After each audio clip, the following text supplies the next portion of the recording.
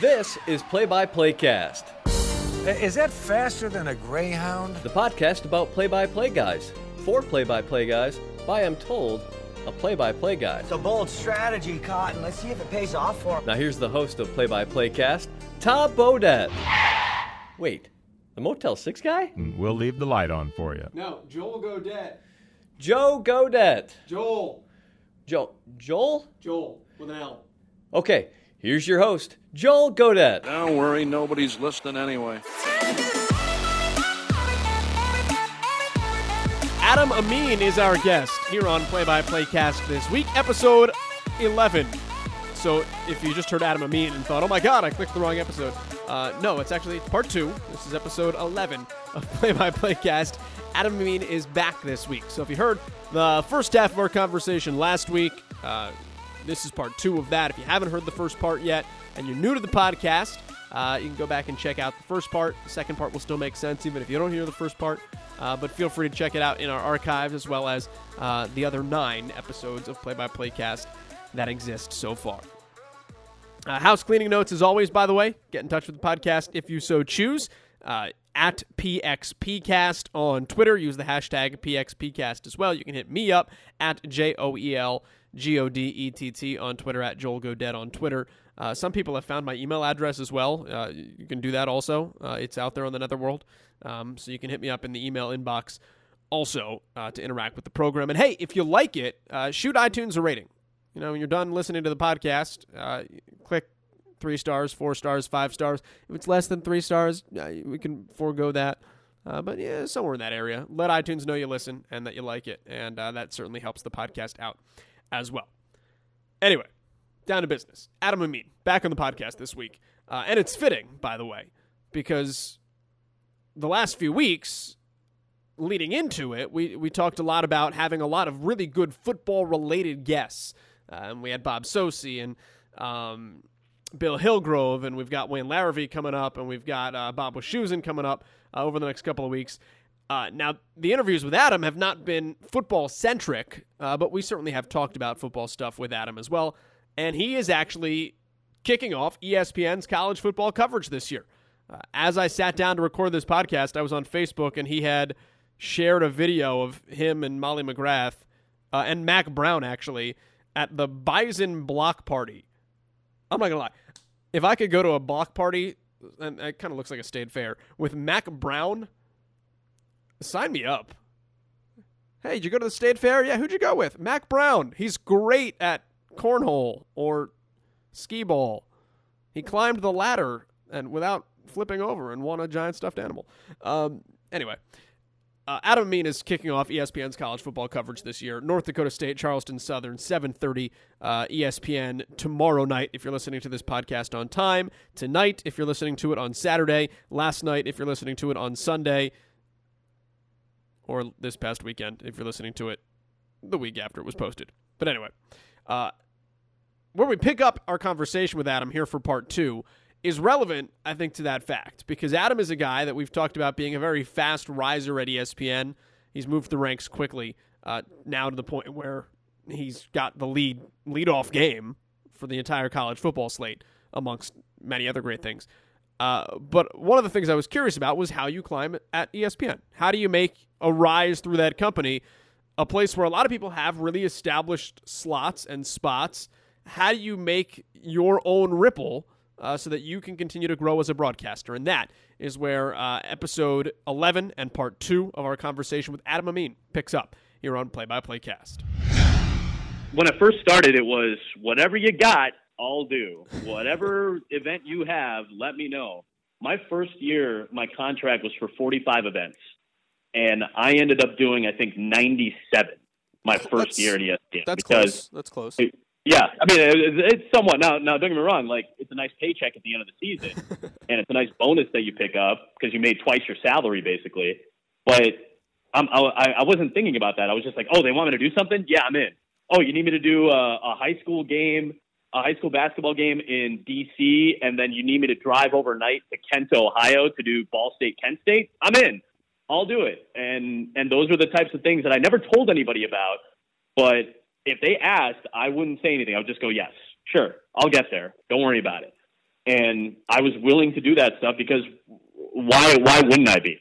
Why wouldn't I be willing to do that? I have an opportunity that I think 10,000 people would kill me to get, and I can't take that for granted. So for me at the time, it was just trying to take everything I possibly could and try not to suck at it, in all honesty. It was, I felt confident doing volleyball. I felt confident doing basketball. I knew baseball and softball, but I never called a wrestling match on TV before. I'd only done a few in high school matches on the radio in Iowa. I had never really called much football. I'd only done about 4 or 5 games on the radio at that point. So I didn't know how to call a game on TV, but I learned on the fly, and I'm glad I learned where I did. It was frustrating thinking like, well, is anybody watching this, or does anybody care? And I thought, I'd hit myself and go, who cares? You don't know how to do this. Like, I'm shocked. I think about it now, man. I go, what the hell was ESPN thinking? In all honesty, I felt good about all the Olympic stuff and college basketball. I felt fine about that. But how am I working on football? How am I working on college football? I have no clue how to call football games. And for some reason, they were dumb enough to put me on TV. And I'm glad they did. And I'm glad they put me on the slot that they did. Tape delayed, Saturday night, ESPNU, 10:30 Eastern. Not a lot of people are watching. And it allowed me to just kind of learn how to do this. So once I got confident doing all these sports, I think it's turned out very well. I think I've done a good job. I think I've put out quality work. And I think finally, when you do it for that long and you're willing to do as much as I've been willing to do, they're eventually going to go, hey, you've done a good job. Let's try you on this. Let's put you on this package. This is a little bit more elevated. Let's put you on this sport. Let's put you on Major League Baseball. Let's put you on the NFL. Like, we feel comfortable that you can do this because you've shown consistency. And I think that's all that you can do. You can prep. You have to prep hard, and for whatever the sport is, you have to deliver in the big moments and deliver in the crappy moments when it's a blowout game, and work with the people that you're working with and try to be as consistent as possible. And I think I've done that enough to the point where now I've gotten some opportunities that I never thought I would have gotten before. How do you get better in all of that? What'd you do to get better? Who did you listen to? Who'd you talk to? Who'd you watch? What kind of feedback does ESPN give you as kind of you're getting your feet under you? I think that's one thing I think a lot of people will tell you. ESPN, maybe it's because it's such a mammoth machine. There are so many moving parts. I do not envy coordinating producers in television. I just don't. And the ones that are great, and I have a lot of great ones, I don't envy their jobs because they have so many moving parts and so many balls in the air that they have to juggle and make sure none of them falls down. I don't blame them for not being able to give you the individual attention that you wish you could get, for critiques and things like that.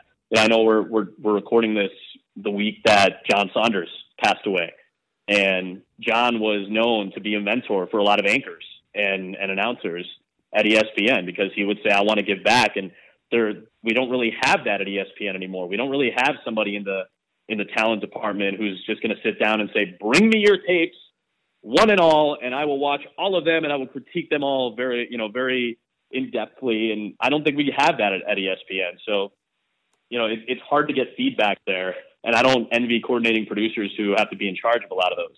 So we find feedback in other avenues. For me, it's Joe and it's Wayne Randazzo, who are two of my closest friends. It's Ian and it's Sean McDonough, and it's asking guys that I trust their opinions and finding the right time to actually put something together for them to listen to. It's asking colleagues that I know. It's asking you, and it's asking Adam Cavalier, hey, listen to this and tell me what you think about that. And when I get that feedback, I figure out, is this pertinent for me? Is it applicable to me and my voice and my personality and my style? And if it is, let me make sure that I am conscious of it during broadcasts, during games, during the real reps. And let me make sure that I'm actually giving this real thought and real consideration and learning how to implement this on the fly. Because if I can't do this on the fly, if I can't adjust, then that's an aspect of broadcasting that I need to get better at anyway. So I try to be conscious of it. Being aware of your problems is the first step towards solving them. Any issues and any mechanical adjustments you have to make, if you're aware of them, that's the first step towards getting better and solving those problems and adjusting. To get wonkier on that note, especially being a younger guy and getting into this, and I mean, you sound older than you are, but and I mean that in a good way. How did you develop kind of your persona that you have on television, where your persona, your delivery, where you kind of create your sound older than you are, and I mean that in terms of the physical sound of your voice, but also the way that you talk, the way that you carry yourself, the way that you interact with other people. That I mean, you're performing on television versus how you would talk with your, when you started 23, 24-year-old friends that the 60-year-old guy watching on his couch isn't going to relate to and doesn't want to hear. I've had a lot of people say, like, you need to sound older. How did you go about tackling that when you first got into it? I think I was lucky in terms of just voice, like pure voice sound, like what the aesthetic of what I sound like is. I think I was a little lucky in that regard. I was a tenor early in my high school career. I did a lot of theater and performance when I was in high school, so I learned how to sing. When you learn how to sing, you learn how to breathe. When you act and you're on stage in theater, you learn how to breathe and project and use your diaphragm and things like that. So all of that has stuck with me. I took voice lessons purely for singing when I was like 16 or 17, but it wasn't specific. It wasn't anything specific to broadcasting. Although all of those tools and skills have stuck with me. So at the very least, I understand that stuff. So if I need to make an adjustment, I know where I can go. Just as a base, just to go back to shifting your voice and things like that. As I got to my junior and senior year, I became more of a baritone, so my voice is naturally getting lower. The more baseball games I do, and the more broadcasts I do in general in my days in Iowa and New Jersey, doing baseball every night, my voice naturally just kind of got deeper. My delivery kind of helped it along, but my voice kind of naturally dropped down. So when I first got to ESPN, I had a decent voice. I had a nice, pleasant, somewhat baritone sounding voice, and it's only gotten deeper as I've gotten older because it's part of delivery and it's part of conditioning. And the more broadcasts you do, the more comfortable you feel, and you're still kind of developing all that. So I already had kind of that base for it. But in terms of delivery and fine-tuning that stuff, I was ripping off Sean McDonough and Mike Tirico and Shulman and Harlan and all those guys when I first started doing games at ESPN. I was ripping off everything. I was taking whatever voice ticks and, Sean McDonough 4-3. Like, I would do that. I literally would do that in games. And I think like people noticed that. And I think Joe at one point goes, dude, I can hear you ripping off Sean McDonough. Like, you've got to stop that. And it was just something I was conscious of. And I realized, I really got to stop doing that. This sounds so dumb. And, my senior year in college, I remember doing a lot of basketball and a lot of volleyball and high pace events and energetic events. And one of the things that I think I was strong with was big plays. I think I was energetic and I could deliver strong calls, but I almost kind of took it too far. And I was getting into this growl and this kind of over the top almost energy that just didn't fit me. And it was too much because I think I'm more subtle than that. And, I would get called out on it by friends and colleagues. And they say, you're growling a lot. I don't think you need to here. Your voice quality is good. You don't have to push as hard as you're pushing. So I got to that point where I was like, all right, let me stop doing that. Let me get to a point where I'm not doing those things anymore. And I've finally gotten away from the growl that just seems over the top and unnatural for me. So that's how I've developed whatever style I have. If I do have a style, I'd like to think it's more based on substance and just voice quality than anything else. But I've gotten away from the things that I felt like just weren't me, even though I think I needed them in my early development to learn how to be more energetic. I think I've finally gotten away from those things, and I feel like I'm energetic in my own voice. I'm energetic in my substance and style, and I'm energetic in a way that I hit a call hard and then I can get out of the way, or I hit a call hard but I don't lose my voice quality. So it was just being aware, like I said, it's just being aware of a lot of those things and being able to figure it out on the fly.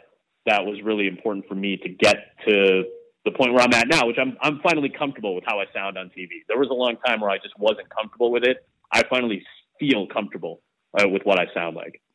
Yeah, I was curious about that actually. How long? Obviously, you just said how long it takes you to feel comfortable with how you sound, but how long did it take you to feel comfortable on TV, just in general? Not overthinking all that stuff. Yeah, I think it's just now within the last maybe couple of years. I think I've finally gotten to that point where I feel comfortable, especially on football, because like I said, football was probably one of my weakest sports, and now I would consider it probably one of my strongest because of the reps I put in, because of the time I spent in the off season trying to learn and watch tape and watch other guys, just to kind of figure out what fits me and what's important and how to prioritize these things. So I've always felt comfortable doing basketball. I felt pretty comfortable within a year or two of doing just about everything at ESPN, pretty much everything with TV. And it was only within the last couple of years, probably when I jumped up to doing college football full time in 2014. After the 2014 football season, I think is when I finally, it clicked. If everything finally clicked, I felt comfortable going from event to event, from sport to sport, and not really wavering in my comfort level. And I think it was important that I don't know how ESPN hired me or why they hired me based on my skill level when I first got hired, but I'm so glad that they hired me and put me on, because I was as flexible of a play-by-play guy as I think you'd have if you're a producer. Anywhere you want me to go, I'm going to go, because I don't know any better. Like, that was the thing. I had no real skill and no real understanding of a lot of this, but I didn't have any bad habits.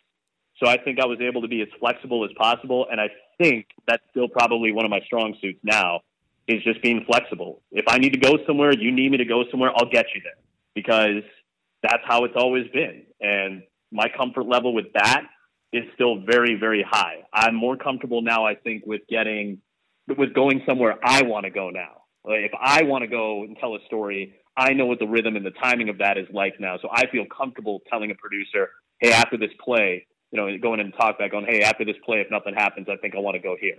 And that level of comfort has skyrocketed in the last 2 years for me, when before then, I probably wasn't as comfortable doing that. I'm very good with that now, and I've always been good at taking direction because I didn't know any better when I first started out. How much do you, that all being said, how much do you still, and your schedule too, watch yourself back, and what do you look for when you do it? And is it one of those things where, like, 2 weeks will go by before you get back to something because you're just trying to live in the moment and get to the next thing, and then you're kind of kicking yourself? Or what is your process of re-watching broadcasts?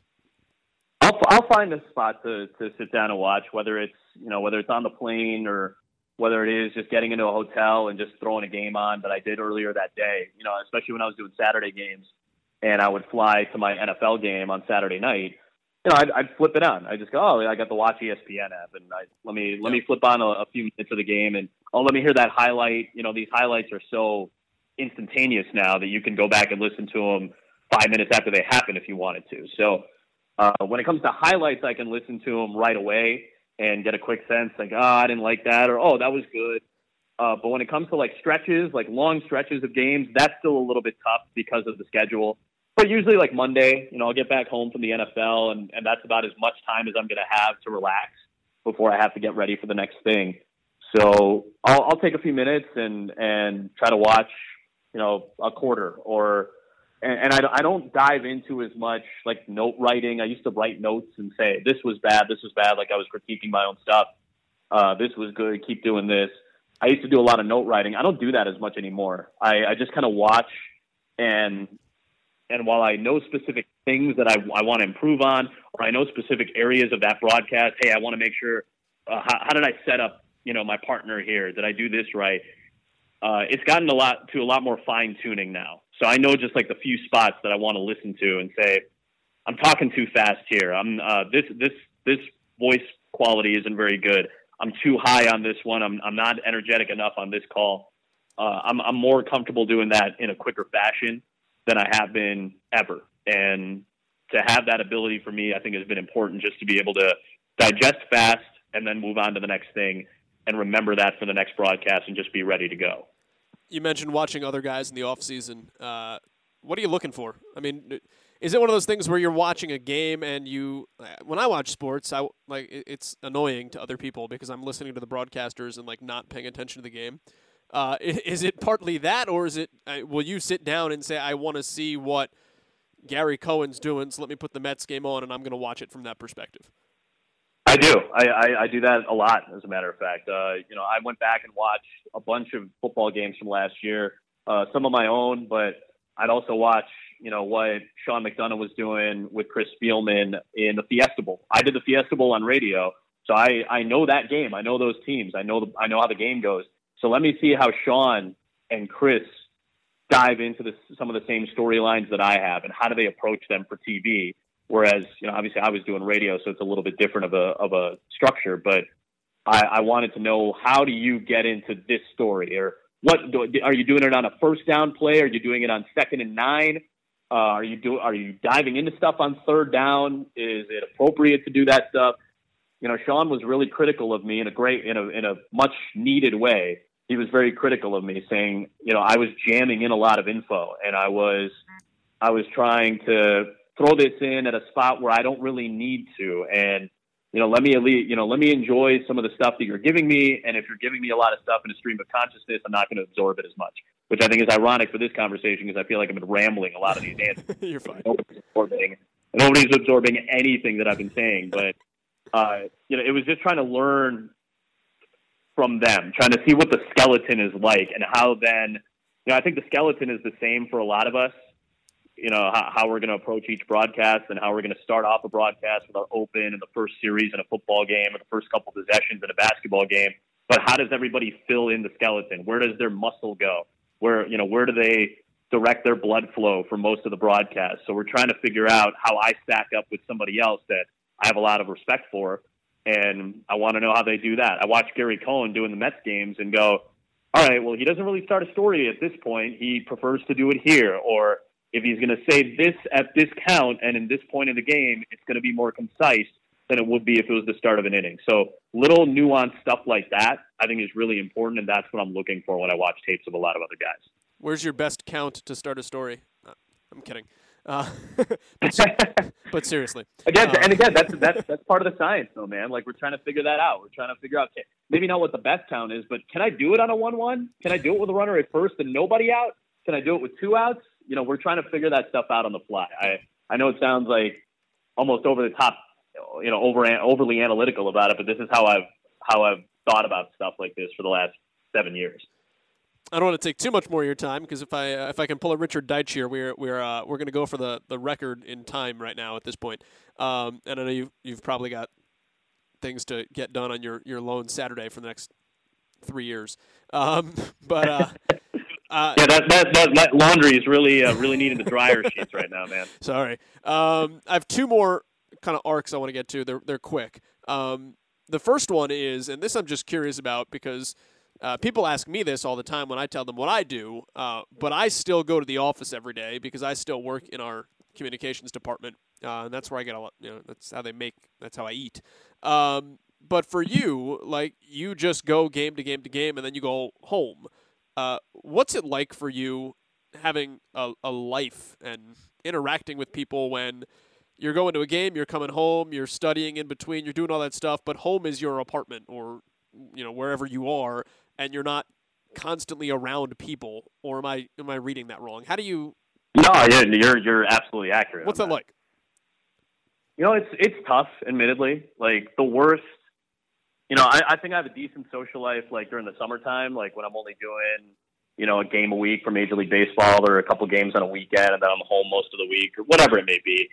But, like, it sucks. Like, that's the one thing that really does suck. And as I get older, I think about that a lot more. We've had discussions about dating and stuff like that. Like, yeah. I've had girlfriends that just, they don't want to deal with it anymore. And I never blame, like, anybody I'm in a relationship with for saying, you're not devoting enough time to me. I was dating somebody in the early part of the year, and I have a tendency to fade away. I have a tendency to just forget about what else is going on because I'm so locked in. I've got 3 games this week, or I've got, a big game on Thursday that I really want to spend some extra time prepping for.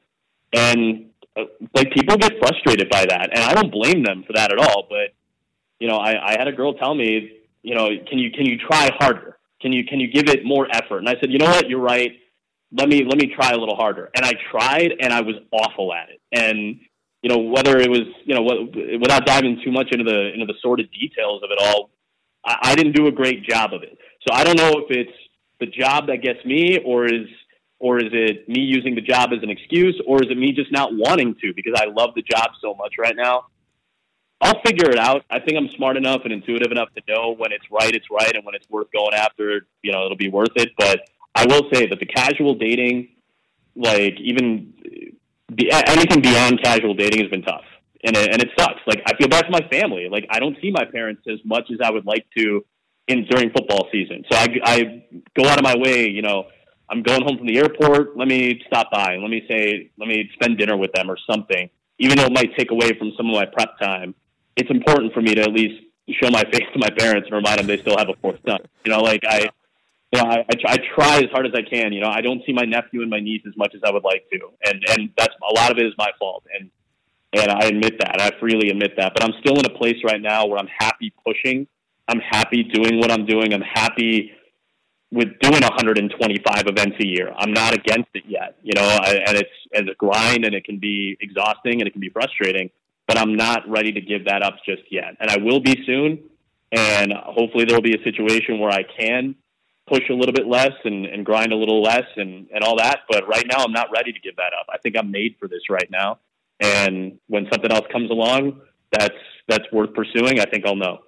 What do you want to do? That being said, I mean, do you want to? I'll be careful how I word this because I was about to say, do you want to stay at ESPN? I don't want to make any trouble for you. Do you want to do kind of like what you're doing in some ways now, or do you want to, like, is the Bob Wischusen, Dave Pasch deal interesting where you can work for a team and still do network stuff? Are there sports? Are there events? I mean, like the Olympics, I feel like who wouldn't want to broadcast an Olympics? Are there things that just interest you as I would still like to be able to broadcast this? I know we talked about hockey off the top, which is tough at ESPN. But what's on the radar? Yeah, I think it's hard to complain about what I'm doing right now because I'm getting to do so much, and I'm getting to do a lot of it, and I'm getting to do a great mix of it. I love doing radio. There's the pure play-by-play guy in me does not want to give that away. I love doing Major League Baseball. I love doing the NFL. I get to start, I think, doing some NBA this year, and I don't want to give those things up. So there's something hooking me in radio that still allows me to do it that I don't want to give away. And that being said, I will, if given the opportunity to do the Saturday night primetime college football game, how do you give that up? Like you can't say no to that, even though it would probably mean giving up the NFL on Sundays. So, I'm not saying that's going to happen. I'm not saying that's anywhere on my radar yet, but that thought, the thought of how that process will work is definitely something that sticks with you. But it's hard for me to say one way or another what I would like to do, because until those opportunities come up and you really have to figure out how you're going to divide your time and can you still do this while adding this new wrinkle and adding this new spot in your portfolio, like until those things pop up, I really don't know how to figure out what I want to do. But I can tell you right now that the things I am doing are things that I would not, you're going to have to tear them away from me for the most part. Like you're going to have to say, you can't do this anymore because you have this other thing that is bigger and better for your career and a bigger game or whatever. You're really going to have to convince me of those things because I love what I'm doing so much right now. And I get to do such a variety of great things on multiple mediums. It's hard to give that up. It's just greed. It's just greed. I want to do everything if I could. It's not a bad greed, though. I mean, we all want that in some respects. So, yeah, I'd like to think it's an ambitious greed more than anything else. Yeah. I mentioned Olympics, and I'll probably end on this note. And I'm going to post this one this week, so we'll stay timely. Have you enjoyed watching it? Like, I get a kick out of watching people that do what we do, try to talk about judo. Like tip of the cap, Bill Spalding is like, I don't know what a Yuko is, but he's told me all about it. Yeah, if I texted him right now, I think he would give me an accurate description of what those things are. So. Has that been amazing just to watch that stuff? I I think it's fantastic. I really do. I mean, I was thinking the other day too. I was watching track and field, and Tom Hammond's doing the play-by-play, and Otto. I can't remember is it Otto Bolden? I can't remember what his last name is. Bolton. Bolton, yeah. And the way he's analyzing track athletes and telling me, watch the head snap in slow motion here. You're supposed to raise your head gradually so that it's a natural movement of your body. But if you snap your head, it forces your muscles to adjust, and that could take a tenth or 2/10 of a second off your time. Like, stuff like that is fascinating to me. And I love watching people who make you smarter. I love watching broadcasters who illuminate what's going on. Like, Rowdy Gaines has been phenomenal in the Olympics. Like, he and Dan Hicks have done such a good job. The best. And they're on a big stage. And I know part of it is, hey, there's so much intrigue. You don't have to work too hard to illuminate what's happening because the feats are so impressive. But the reason you understand why the feats are impressive is because they're giving you the information necessary to appreciate what's happening. And Rowdy especially has taught me a lot about swimming just by watching his broadcast. So I like watching people who make you smarter, and I feel like if given the opportunity to do wrestling, to do volleyball, to do sports like that where I have a level of comfort, or even sports that I don't, but I'm given the keys to be the authority on that for that 2-week stretch, I would embrace that, and I think it'd be awesome to actually be a part of that and to have that opportunity to do that on a stage like that. I think it's awesome, and I have a lot of respect for the people who come in for those 2 weeks and are prepared and are ready to go and give you the information that you need and introduce the sport itself and the rules and the athletes that you don't really know but you grow to care for. I think it's really impressive when you're able to do that. I know that's inherent in the Olympics, but you still have to illuminate those people, and I think the broadcasters have done a great job of that so far. You have 4 years to learn what sport climbing is, and you can give that one a go. Exactly, yeah. I mean, give me that. I'll figure out rowing. I'll figure out some table tennis. What are the intricacies and nuances of table tennis? Stop it. Just call it ping pong. Can we be fair? let's call a spade here. Like, that's what this is. Yeah. So. Like after I ate in the dining hall in college, I played Olympic ping pong. Like, it's the same sport. You didn't qualify, but you were an Olympic hopeful. Yeah, you were an Olympic hopeful. It would have been a disaster. Adam, I feel like we can go forever because I didn't even talk about prep, and we're both prep nerds. But we'll have to do that again sometime because I got to let you go and clean. But this was awesome. What a pathetic ending to that, too. It's like, yeah, I mean, not like, oh, Adam's got a broadcast to do tonight or he's preparing for college football. It's dude's got laundry and he's got to put some soup in the microwave. Like, that's the most pathetic way to end this. You could have said I think it's appropriate for me. Stove. Just go with stove. It's much more adulting. Say stove. I should have said, but now the truth is out there. It's going right in the microwave, and I'm super, super sad. And that's all. It's all good. That's how it should end for somebody like me. Tell people where they can find you. Sports Night Podcast or on Twitter or anything. How can the people interact with you?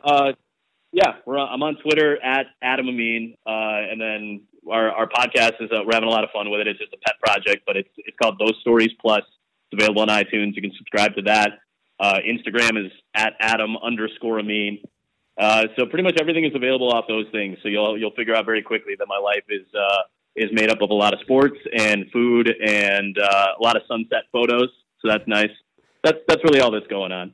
Adam, thanks, man. Anytime, buddy. That's Adam Amin of ESPN. Really good dude. Great to talk laundry at the end of there with him, but also talk some shop with him over what was almost an hour and a half of conversation that we had, both recorded and non-recorded after we hit stop as well. But thrilled, over the moon that we can spend some time with Adam here on the podcast. Again, he's got football on Saturday night, the start of college football season. Charleston Southern and North Dakota State on ESPN. That's a 7:30 start on Saturday, or tonight if you're listening to this on Saturday, or last night if you're listening to this on Sunday. You can find the replay probably on ESPN3. But anyway, so he's got that. You can check him out on Twitter as well, at Adam Amin, like you just said, and catch his work all season long. He's got NFL games coming up this season as well. A lot of really great guests still coming up on the podcast over the next few weeks. Los Angeles Rams announcer, brand new to the NFL, J.B. Long. He'll be on the podcast. We'll hear from Bob Wischusen. We'll heir from Joe Davis, the heir apparent to Vince Scully. We'll be on the podcast coming up. Wayne Larrabee as well. We'll talk about the origin of There's Your Dagger That and much more coming up here on Play by Play Cast. Follow it. Tell your friends if you like it. If you don't like it, tell your friends. And we'll see you next week right back here on Play by Play Cast. iTunes and Stitcher. Follow us on Twitter at PXPcast and play the music. I'm out. See you next week. And that will do it from St. Louis, where the score is inconclusive.